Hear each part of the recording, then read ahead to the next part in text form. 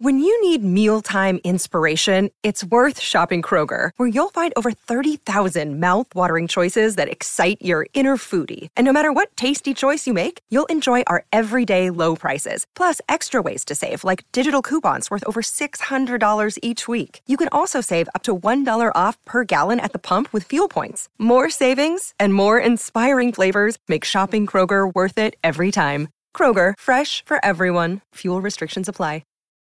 Hi listeners, I'm Carolina. And I'm Tessa, and together we are Femme Regard Podcast. Femme. We are a show dedicated to educating and entertaining underdeveloped filmmakers and film enthusiasts alike. We love sharing our experiences as filmmakers, what we've learned and what we've gone through. And we love bringing on professional industry guests. We want our listeners to learn from the best and get an honest account of the biz. So come join the Femme Fam and give us a listen every Friday. Streaming on all the major podcast platforms, including YouTube and our website, femregard.com, and of course, the Geekscape Network.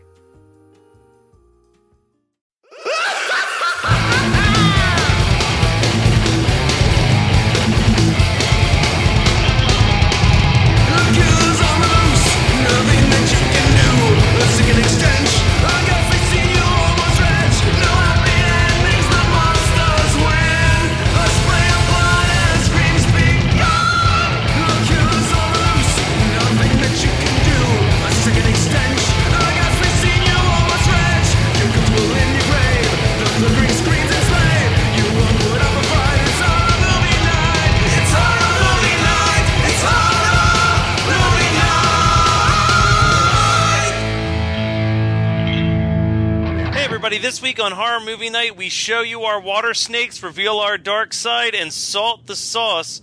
It makes the dish. And get ready to swing your dick around, because this week on Horror Movie Night, we're talking about Sleepaway Camp. So this one was picked by me.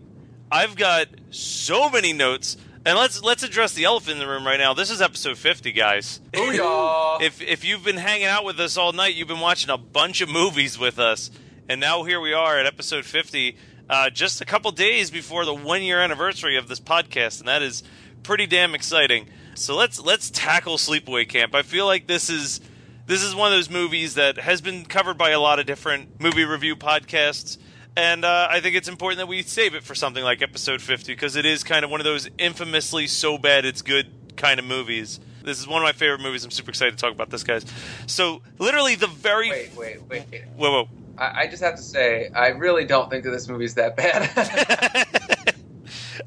You're like, oh, you've been saying for like all week, you've been like, oh, it's so bad, it's good. And I just think it's good. All right. It was me that for the past year has been complaining about how bad this movie is and how much I didn't want to watch it.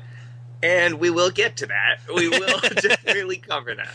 All right. So here we go. Literally the very first thing you see to start off this movie is just a title card that says, "For Mom, a Doer," which is possibly the most confusing thing of the entire movie, because why would you dedicate this movie to your mom? Like, there's nothing... Maybe Mom was originally Dad.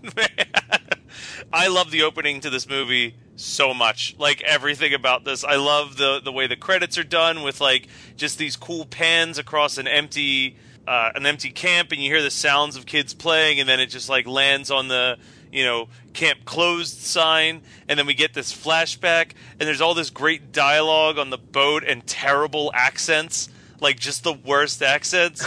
I have a few of my favorite quotes in here, which is the geeky guy who's the boat driving the boat has like nothing but good lines in the movie, where he's like, "Is your old man going to get me a job when I get fired?" Which is like his whole reason for not letting her drive the boat, and him screaming "turn the wheel" has become like a catchphrase amongst my friends. There isn't a single line of dialogue in this movie that isn't baffling, that somebody sat down and wrote it out, and like, oh my god.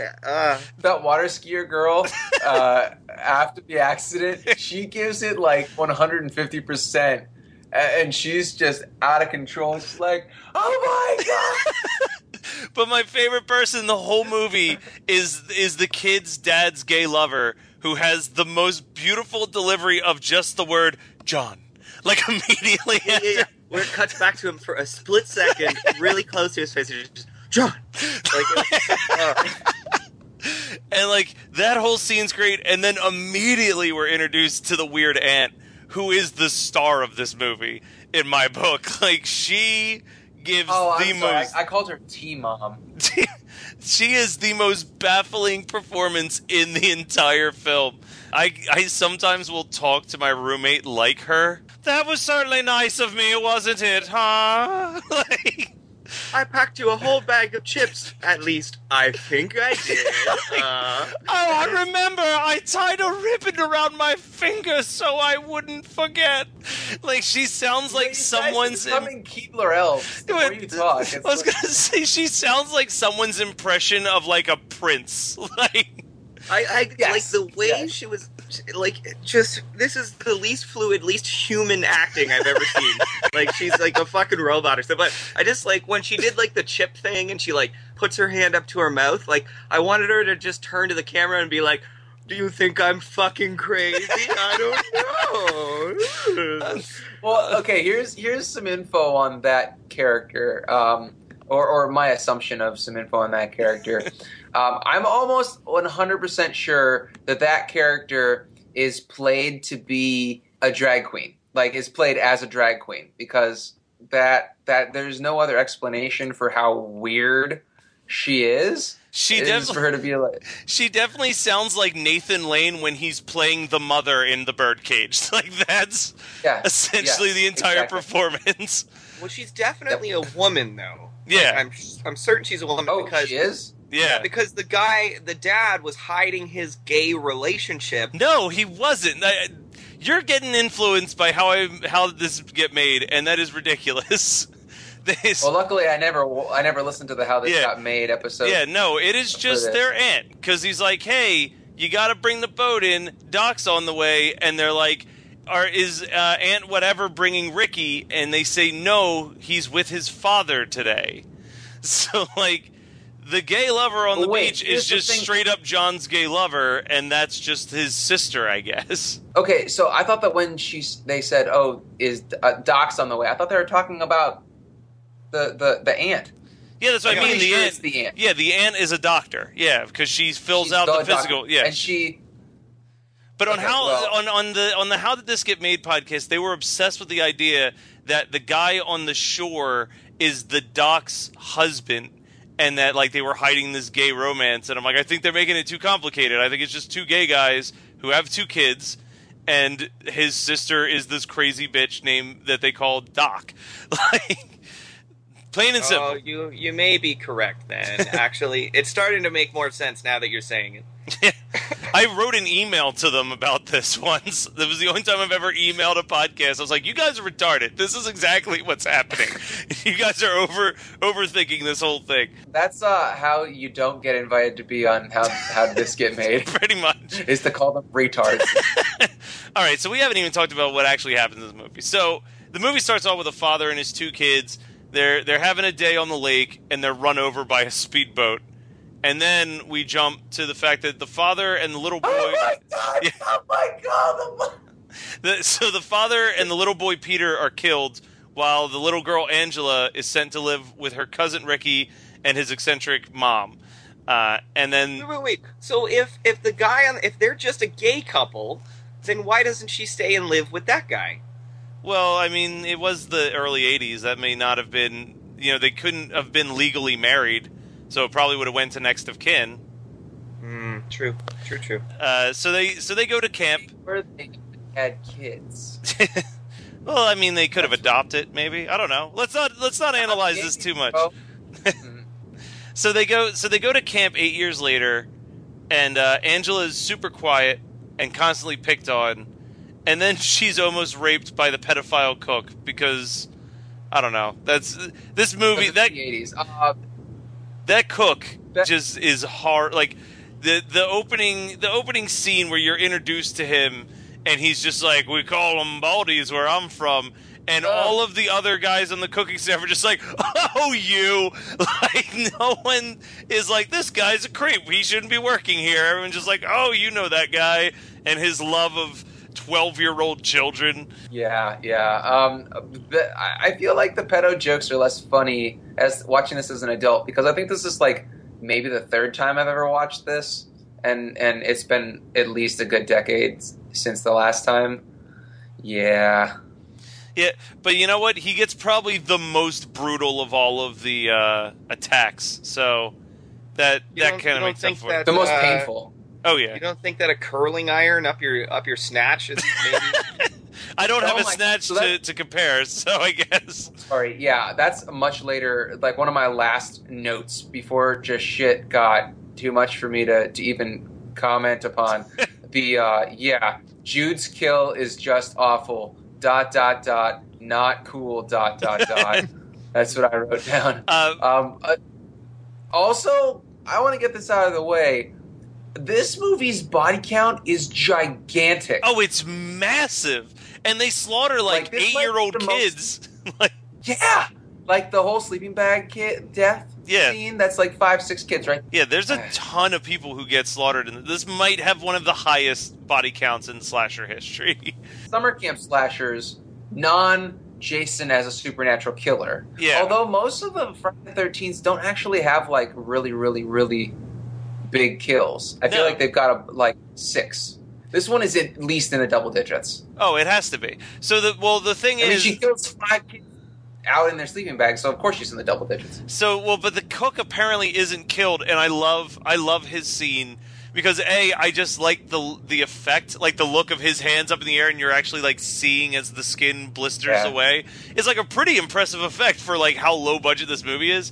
But I don't know if I'm supposed to laugh when I watch the movie, but like when he's getting wheeled away and he's still and they touch his arm, and he's screaming and screaming, but the dialogue of the doctor is like so good at how much it's trying to drive home how painful it is, where he's just like, I've just never seen anything that bad. And they're like, what about his eyes? Oh, he'll never see again. The pain must be excruciating. Like it must feel like every single one of his nerves is on fire. Yeah, he literally delivers every line like Adam West solves a case in Batman. Like it's very like monotone and deliberately paced, and just I love this movie so much. I love that as they're wheeling him out, he's screaming his fucking head off, and then they get outside a screen door, and the sound immediately drops away.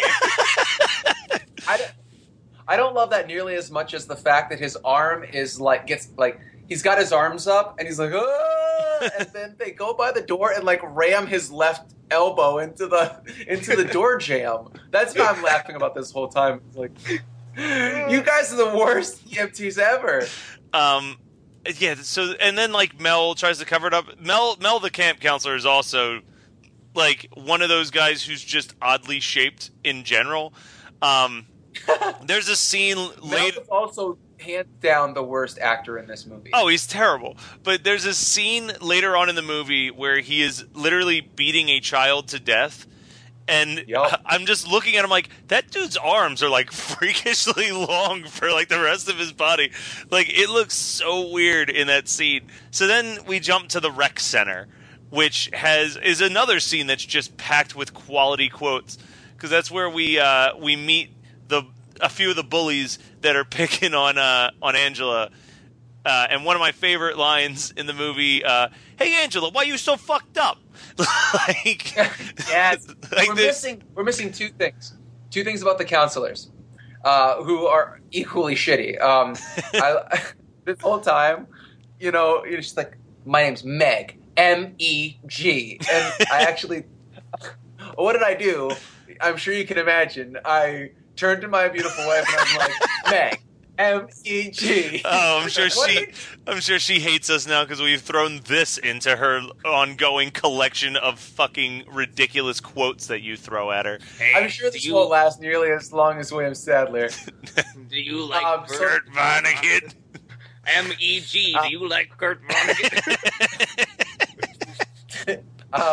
Then then we also got to talk about Ronnie, the guy who's so jacked, but he's like reverse Duke because Duke is a fucking asshole, and this guy actually cares. Oh, he's trying so hard. He's actually like the nicest character in the movie. He's watching out for the kids. And like, he has a delivery. Yeah. He has another delivery that I love because the New York accents in this movie are like New Jersey or New Jersey. Yeah, the thick New Jersey accents are like out of control. But there's that line, and we're jumping a little ahead, but the one bully gets drowned. And Mel is like trying to force the police to just declare it an accidental death. And then there's this dialogue between Ronnie and the cop. And the cop's like, what was it that you were trying to say before we bit your head off back there? And he just goes, I was just going to say, I remember he was a pretty good swimmer. And like, that's like it's just, oh my God, the accents are what make this movie. Like, the dialogue is so bad, but being delivered with these horrible Jersey accents just make it all the worse. You know whose accent might be even worse is Jude. Because Jude's like got this bitchy princess accent that she puts on. I was really glad. When she died? But why does Angela not have to play volleyball and gets to talk to boys all day? Like, can you tell I've watched this movie like 100 times? I have this fucking movie memorized. You truly do. It's kind of upsetting.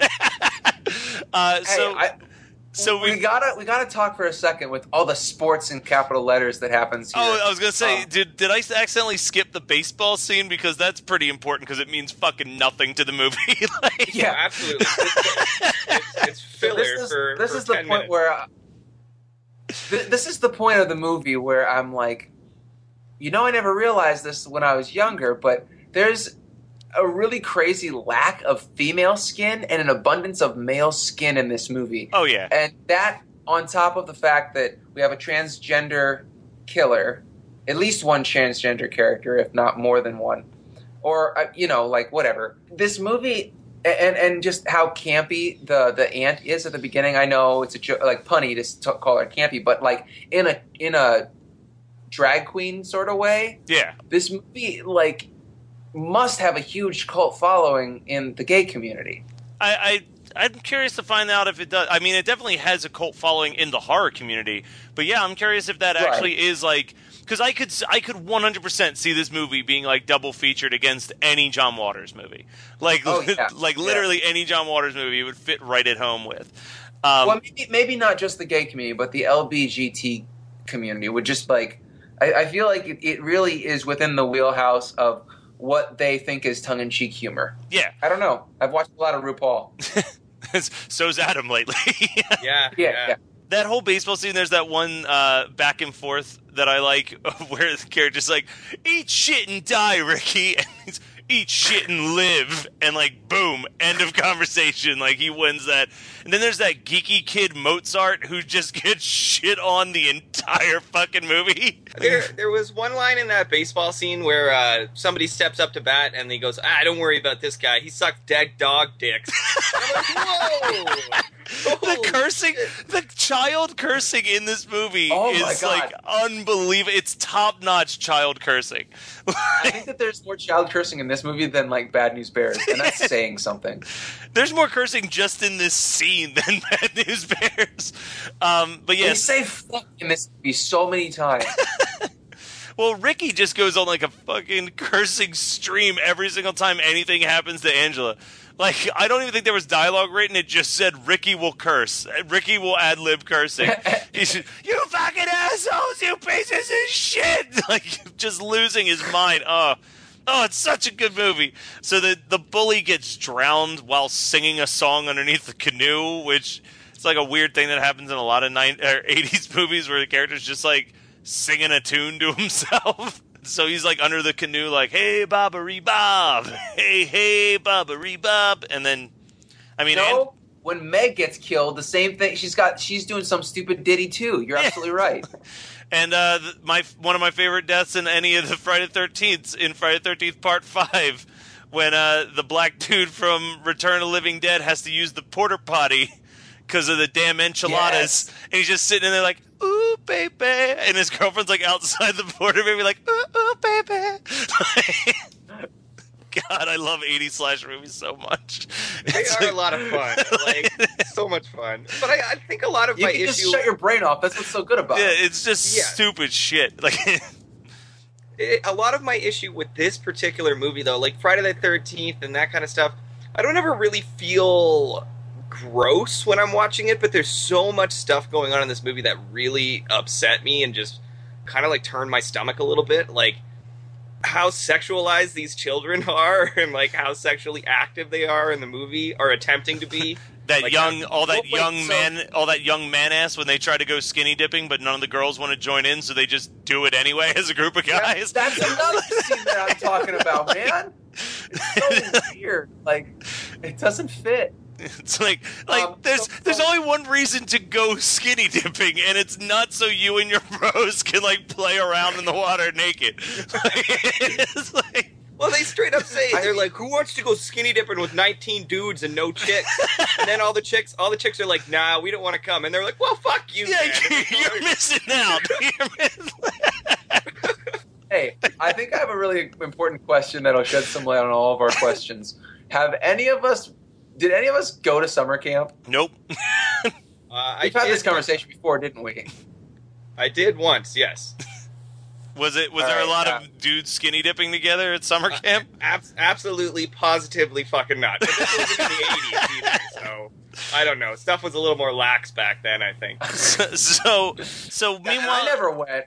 So I have this idyllic, which is really fucked up to say, but I have this really idyllic concept of what summer camp was like in the 80s, with like the short shorts with the racing stripes on the side and around the leg, and then the tube socks with our matching colors, and the white sneaks with the white Adidas with the black strips, and then you're wearing like a baseball tee, and you have your bowl haircut, and there are girls that want you to touch their boobs because everybody is 12 and hormones are going crazy.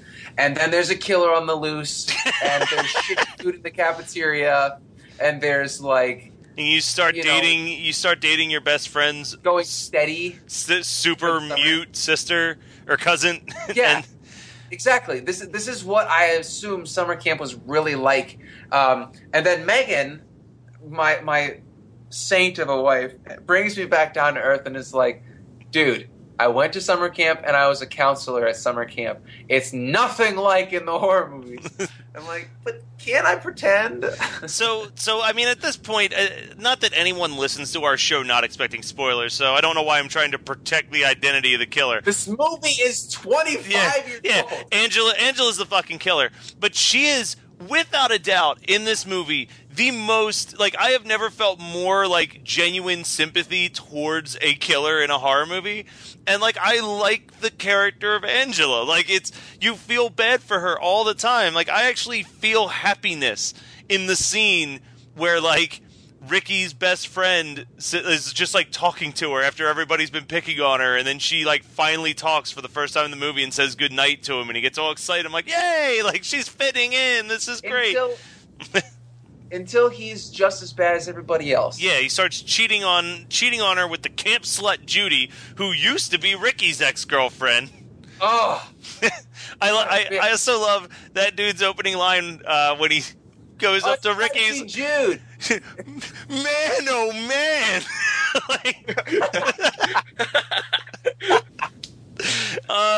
It's such a great movie.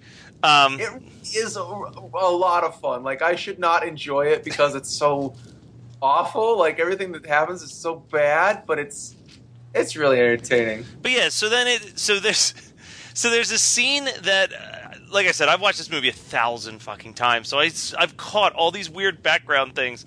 There's the scene where they're at the beach and Angela has decided to forgive Ricky's friend for cheating on her with Judy, and there's like a whole bunch of shit that's all happening at once. So like the camp owner Mel is screaming at Ricky at this point, and and then meanwhile like Judy and Meg are like picking up Angela to throw her into the water, and then like a bunch of little kids who get slaughtered like throw sand on on Angela while she's coming out. But while all this is happening, if you pay attention in the background, Ronnie's just fucking rocking weights. Just like all. I saw that. I love it. Like, all this crazy shit's going down, and in the background, you're like, is that dude lifting weights? And then you look a little bit closer, and you're like, it's fucking Ronnie. Ronnie's back there just pumping iron while this is all going down. And you're watching it afterwards, and you're like, where were you? Yeah. Well, you're watching it, you're going, was that a character choice, or was the actor just lifting weights in the background, and they shot around it? Is it Ronnie that comes in there and is like, hey, Jude, you know you're a real peckerhead, right? I'm like, okay, yes! that's a 12-year-old girl. You're a real peckerhead, Meg. I'm going to say that to Megan later tonight. You're a real charmer. Yeah, listen, I got her. I don't need to worry about keeping her, right? That's how marriage works. But yeah, so this is basically what builds up to the giant night of slaughter. All this happens, and then it's the night. But I was impressed with all the dead bodies. Yeah. Up to this point, and then Meg gets just cut down her spine, and I was really impressed with the makeup because it took into account that she's been dead a while and it has blood pooling under her skin and stuff. And I was like, you know what? I don't know who did the special effects for this movie, but kudos, random special effects guy from 1983. Kudos. You know what? We actually skipped one death in this movie, and that is death by bees. The death by bees. You never really get to see the end result of that. Yeah, which is a bit of a buzzkill. Oh my god! I am silently pumping my fist in the air after I said that. I was so happy. I am silently pumping iron because I'm Ronnie. I always forget that one happens, and that is because of back when I was trying to make a movie. We were working with this production company, and they were like, look, you need to come up with a name for your company. And my roommate and I, who I write all the scripts with, our favorite movie that we watch together all the time is Sleepaway Camp. And we were like, all right, well, we should name it something that's related to Sleepaway Camp, but that's like a super subtle reference to Sleepaway Camp, so that only hardcore fans would even guess that that's what the movie was that we were referencing. So we named our company Rooftop Water Fights because of that scene where it's 7 dudes on the tiniest rooftop. But there's no way that there's anything fun happening up there. It's just dangerous. That's all it is. Why would you ever... Rooftop water balloon fight is never... that's not a good idea. But they are wearing exactly what I assume every boy wore at camp in the 80s. So it's okay. But again, this is another one of those, it's straight playing to the gay crowd. Gay men must watch this movie and be like, oh, I remember summer camp. I don't know. Gay guys that listen to the podcast, there has to be at least one out there. Please, weigh in. Tell me how crazy this is.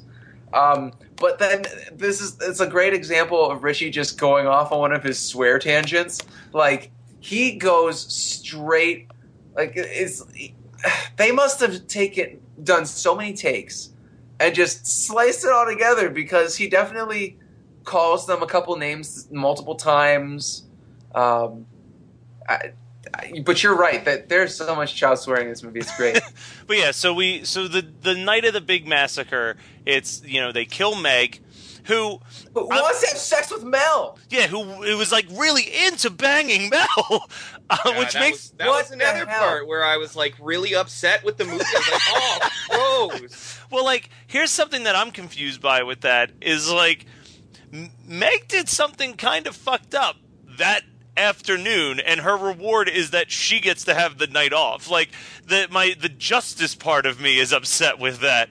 Also, her the other counselor in her cabin, the redheaded girl. Yeah, she's she thinks that Meg is a total piece of shit for the entire movie until that scene. She's like, "Oh, you're so lucky." Yeah, oh, water under the bridge. So Meg gets killed, and then Judy gets the curling iron and the woo woo, and that happens, and then And Only then, in the early 80s would somebody sign off on that kill. Like, that is one of the worst kills. hold on a second. Not only did someone sign off on that, like someone who wrote this agreed on that. Someone's parents agreed that that was okay with them, that their child acting daughter gets killed by a curling iron in the crotch. Like, Let's be honest, though. Judy is a total bitch, and I'm sure that she wasn't acting. Oh, yeah. So her parents were like, yeah, maybe this will teach her for one to be in movies. I mean, did she do anything after Sleepaway Camp? I don't know.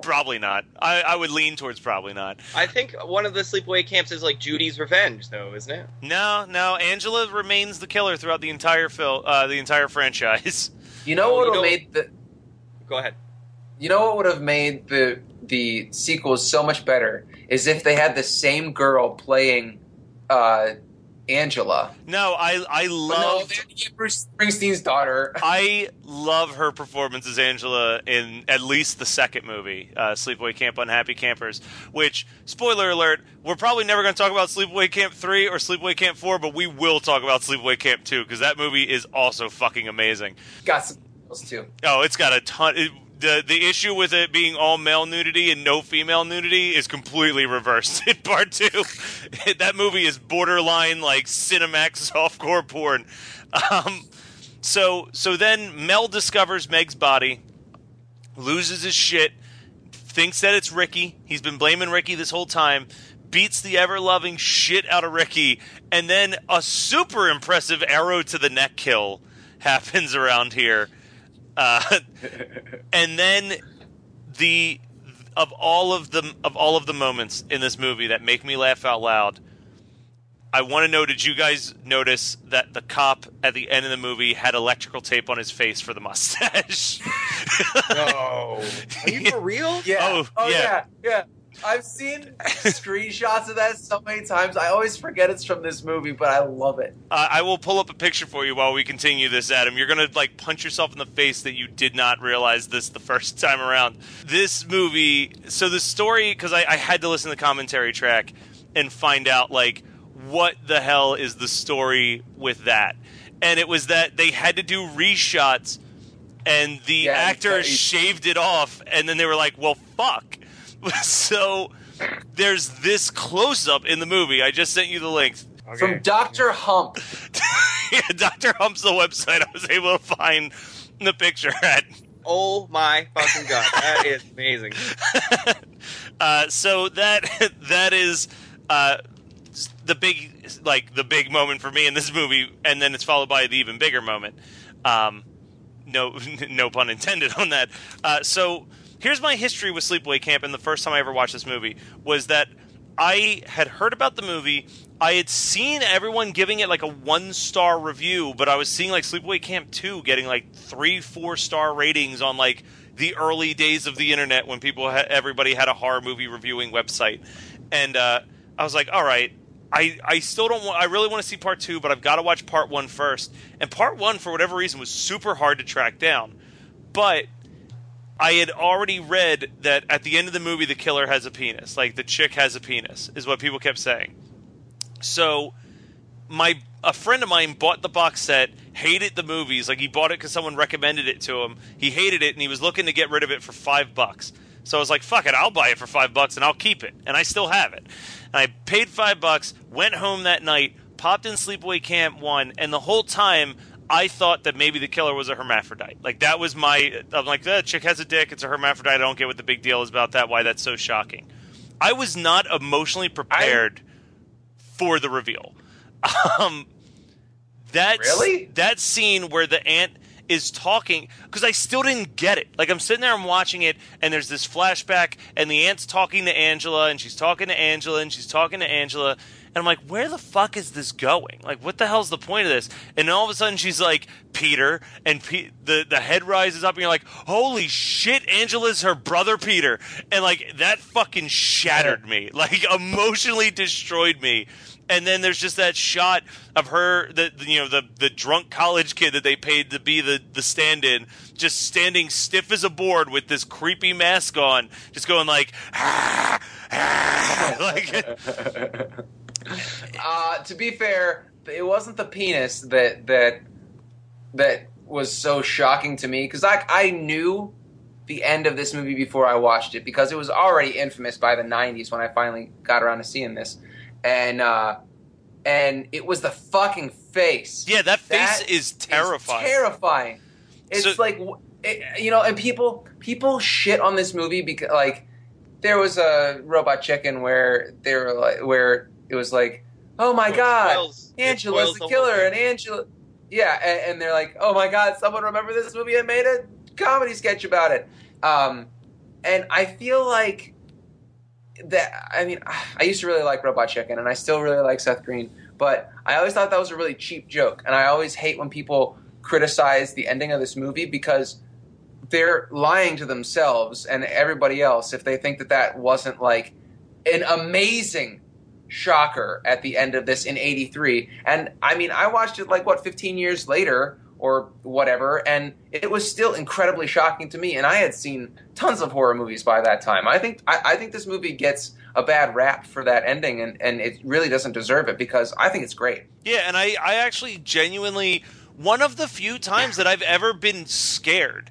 Like, and not like scared, like, oh, I'm terrified to go to sleep. But like when you see something and it freaks you out enough that you're like kind of like in your mind's eye, you're like, if I look at this thing, I'm going to like, I don't know how to word it, but I watched Sleepaway Camp. That face was so creepy. And I remember I was in the basement and I had to walk up to the 3rd floor to my bed. And like in my mind's eye, every window I walked past, that face was staring at me in the window. Like it was just such an iconically frightening face that they made with that. Like when they were making that mask, and there's a documentary where Felicia Rose, who plays Angela, reveals that she's like, when they made the movie, they didn't tell me the ending, so it wasn't until like I was watching it in theaters that I was like, wait, I was a what? Like she was like as equally baffled by the twist at the end of the movie as anybody else. But fun fact about that is that the actress who plays Angela is in my hometown like half of like at least 6 months of every year.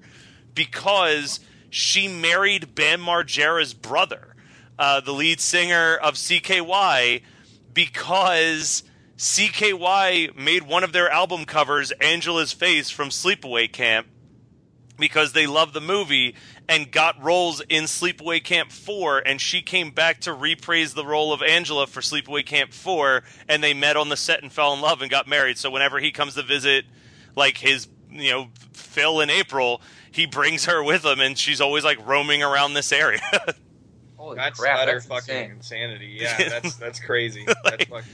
What the reveal at the end of the movie isn't as crazy if it didn't come with the weird arty fucking like shots that they did beforehand, where it's like the two gay men making out on the bed and caressing each other's faces, and then Angela and her little brother, or maybe her cousin, I forget. I think it's her brother. Sure. I think it's her brother Peter.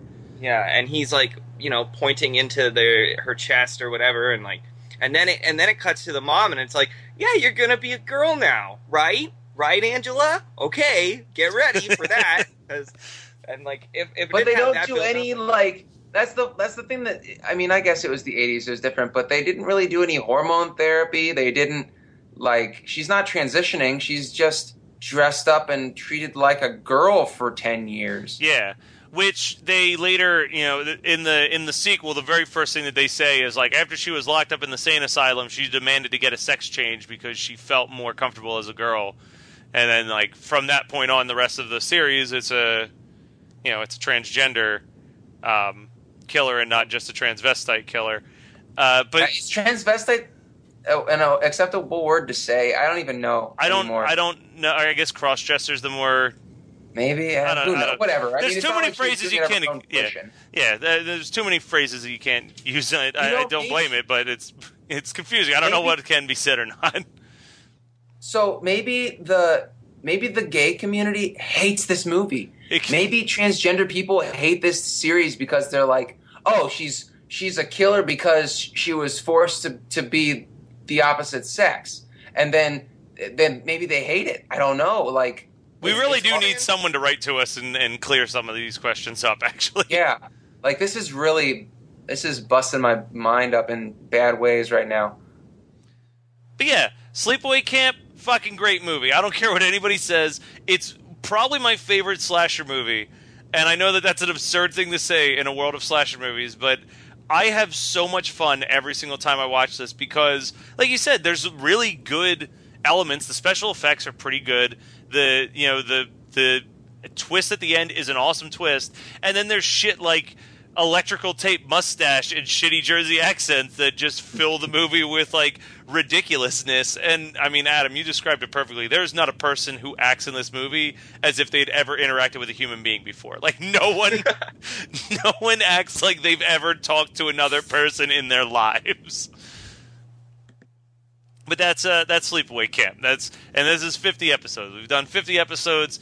Sleepaway Camp seems like a perfect episode 50 to me. And there was a lot to say about it. I mean, it was no Demon Wind. It was no Demon Wind. All 5 minutes that you'll never hear of Demon Wind. but let's get into what we watched this week. I think this is a good spot to jump into that. Hi, listeners. I'm Carolina. And I'm Tessa. And together we are Femme Regard Podcast. Femme. We are a show dedicated to educating and entertaining underdeveloped filmmakers and film enthusiasts alike. We love sharing our experiences as filmmakers, what we've learned and what we've gone through. And we love bringing on professional industry guests. We want our listeners to learn from the best and get an honest account of the biz. So come join the Femme Fam and give us a listen every Friday. Streaming on all the major podcast platforms, including YouTube and our website, femregard.com, and of course, the Geekscape Network. What did you guys watch this week? You know, excluding the 6 movies that we just sat through before, pretending that this wasn't recorded a couple weeks in advance. What did you guys watch this week? Adam? Well, when we recorded on Sunday, did I tell you guys about any of the movies that I'd watched? Because I've watched like 30 fucking movies at this point. You talked about HBO mostly. And cartoons. Cartoons and HBO. That's my usual go-to. But I've been watching the Preacher television show as well. How is it? Because if you listen to old episodes, you were like, I can't wait to watch this every week and shit on it on the podcast. But I've been hearing that the Preacher show is not as bad as everyone anticipated. No, it's hard to shit on it because they've really changed a lot of stuff. And the more that I read discussions online, it's like, yeah, what was I thinking? How are they ever going to put that on TV? Like, there's no fucking way they could. So yeah, a dude fucking a giant pile of meat that he made into a human being. Yeah, and that character's... Yeah. He made it to look like a gigantic fat woman, and he fucks it. Yeah, Preacher's a fucked up comic, man. Yeah, Garth... Is that Garth Ennis? Yeah. Yes, it is. I really...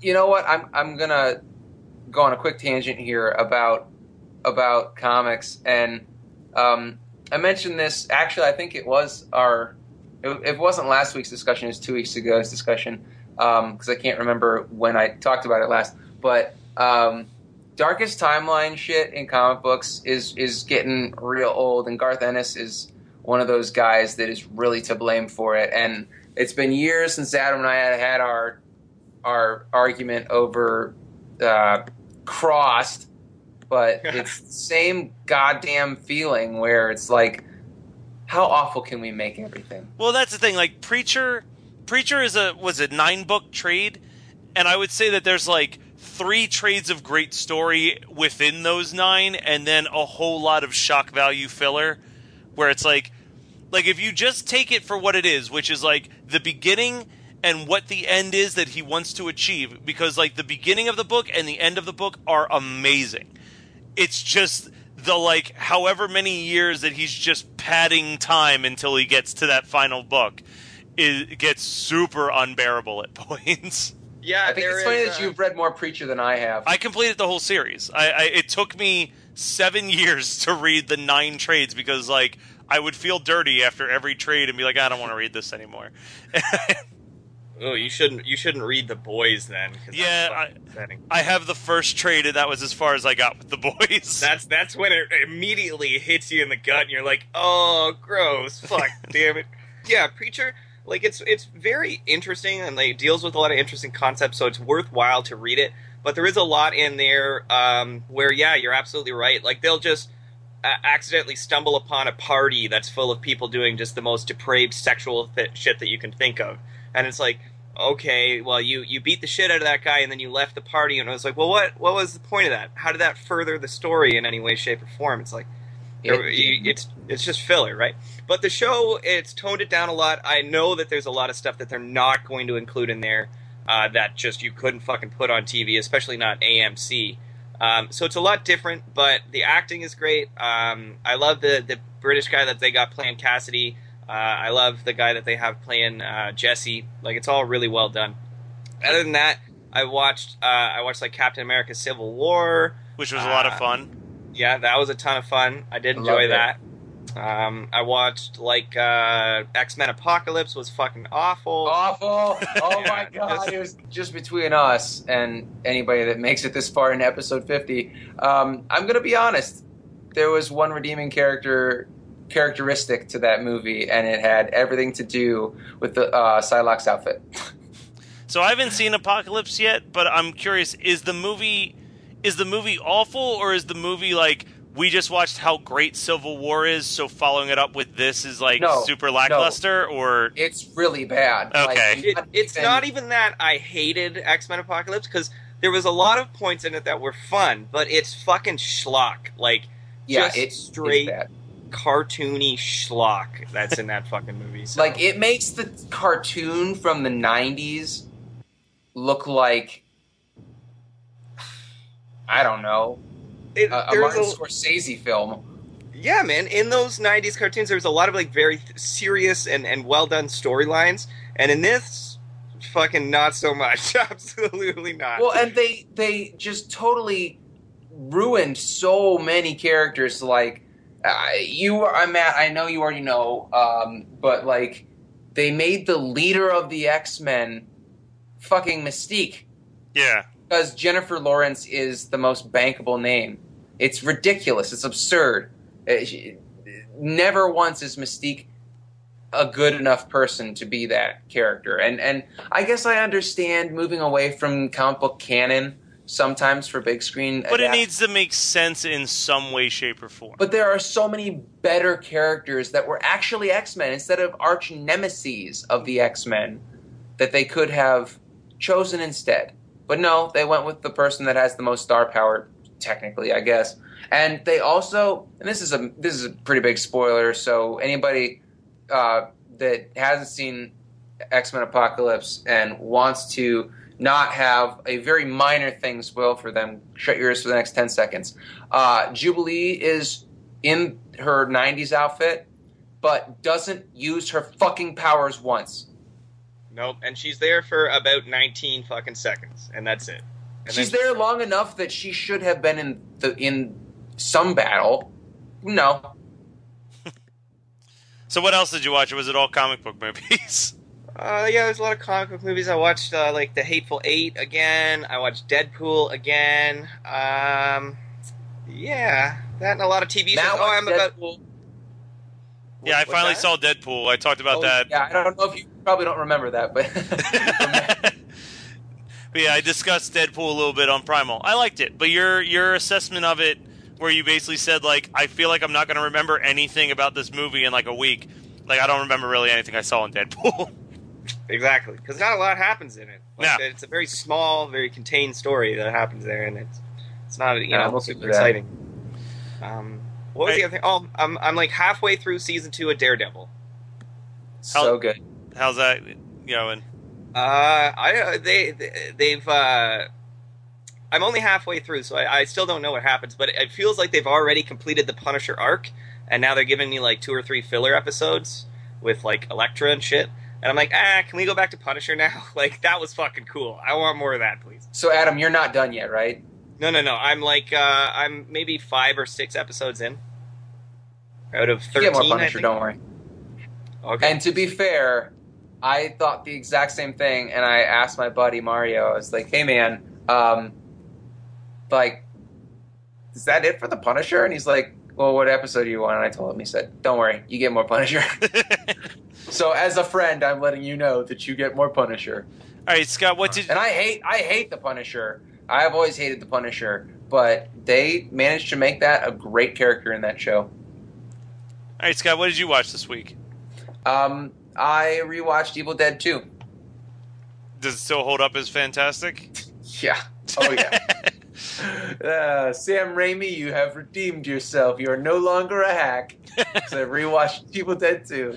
Yeah, but while you were watching it, were you just like, that scene's from House? Yeah, that was the movie that we were specifically like, what a fucking hack fraud. But here's the thing, is I don't even care because I saw Evil Dead 2 first before all those other movies that we've discussed. And so it chronologically in my life, it came first. All right, so I told you a little bit about this movie, Scott, off the air, but the movie that I watched that I want to talk about is actually a brand new movie that came out from Scream Factory not too long ago. And it's not one of them releasing like a retro movie. It's actually them releasing like an original new piece of cinema. Well, I don't know. I thought you were going to say shit. No, it's a movie called The Funhouse Massacre. And it will be discussed on this podcast one day. I can fucking promise you, for no other reason really than the fact that it stars Clint Howard. But this movie, let me just read. I'll read you the plot synopsis on the back real quick. On Halloween night, a group of the United States' most notorious serial killers escape from a state asylum and descend upon a giant funhouse whose theme is based on all of their different reigns of terror. The unsuspecting carnival patrons think that the carnage created at the park is just all part of the show until they become part of the main attraction. The only people left to stop the killers are a ragtag group of college kids, a clueless deputy, and the local sheriff, who seem to have a strange attachment to the leader of the maniacs, the silver-tongued devil, Mental Manny. So it's basically like there's 5 or 6 famous serial killers that, like, one is a professional wrestler named Rocco the Clown who killed his opponents in the ring, and another one is like a guy who would do taxidermy stuff with dead bodies. Another one's an evil dentist, and then it's like a cult leader and like a chick who was like she's basically Harley Quinn. I don't know. They don't really elaborate what she did, but she's essentially just Harley Quinn from the Batman comics to the cult leader. And it's just kind of ridiculous and like the jokes actually work sometimes, which isn't like a rave review, but it's kind of a fun compared to like a lot of the overly serious horror movies that we've been getting or the super meta horror movies that we've been getting lately. It's cool to just get a straight up like, hey, we're just going to do a fun 80s horror movie. Like that's all we're going to do. We're not going to make it meta. We're not going to make it silly. It's just the type of slasher movie that you would have watched when you were renting movies in the like early to mid 90s. Which is why we're going to discuss it eventually on our movie night. Absolutely. And I guess like a coming soon, because I haven't watched it yet, but I did see, because I still get movies in the mail from Netflix once in a while, that tonight I'm probably going to watch American Ultra, which I hope will be good. I didn't hate it. I mean, don't have huge expectations going in, but I didn't hate it. All right, but yeah, that is Sleepaway Camp 1983, 50 episodes deep. Hopefully, we've got another 50 more, if not even more than that, in our system. Be sure to check out hmnpodcast@gmail.com. Shoot us some emails. Let us know what types of movies you want us to be discussing. Hell, you can tell us to watch Funhouse Massacre. I'm actually not going to say no to that. You can steal my pick. And there's also, phone numbers that you can call and leave us some voicemails. Some of you have already done it, and whatever. If you want to keep calling and doing weird characters, I'm not gonna be opposed to it. You can call at 405-HMN-PODC. Because it wouldn't let me do HMN podcast with an S. I guess that was already taken. So it's podcast or HMN Podc. Whatever. I'll take whatever number Google gives me at this point. But yeah, so make sure you're helping us out. Rate and review. Thank you for all the stuff you guys have done for us over this last year. I can't speak for Scott and Adam, but I can say that it's felt really cool to know that there are people who actually listen and care and interact with something that we kind of just do for fun every week. It makes it a lot easier to do. I've had a lot of fun with it thus far. Yeah, I can't believe that there are so many people that aren't like writing on the the group wall, like, stop putting the theme song at the beginning and end of every week's episode. Well, and like the fact that there are people posting stuff that are callbacks to like episode 1 and episode 2 is like crazy. Like the fact that we had a thing on the Facebook page about the dude from Waxwork dying. Like that's I mean, that's super sad news, but that's super cool to me that an episode that we recorded almost a year ago, people still remember that we did an episode about it and are talking about it. So thank you guys so much for making us feel loved and appreciated despite how asshole-ish we are all of the time on this show.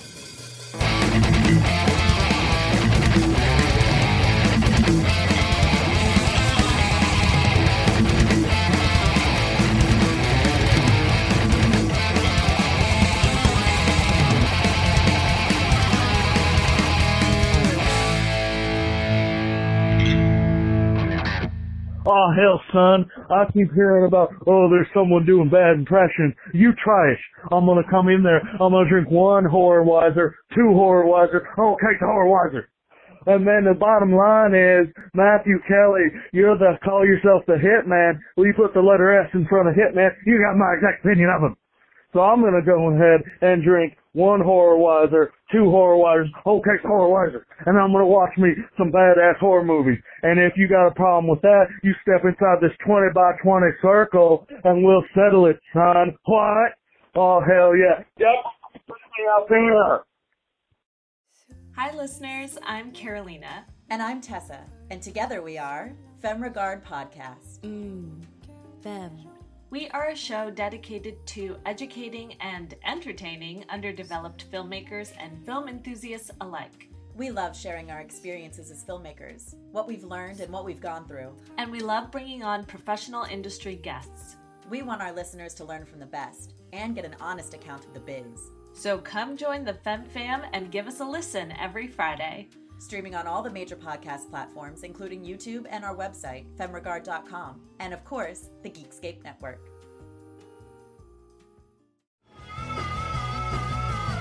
You're listening to the Geekscape Network.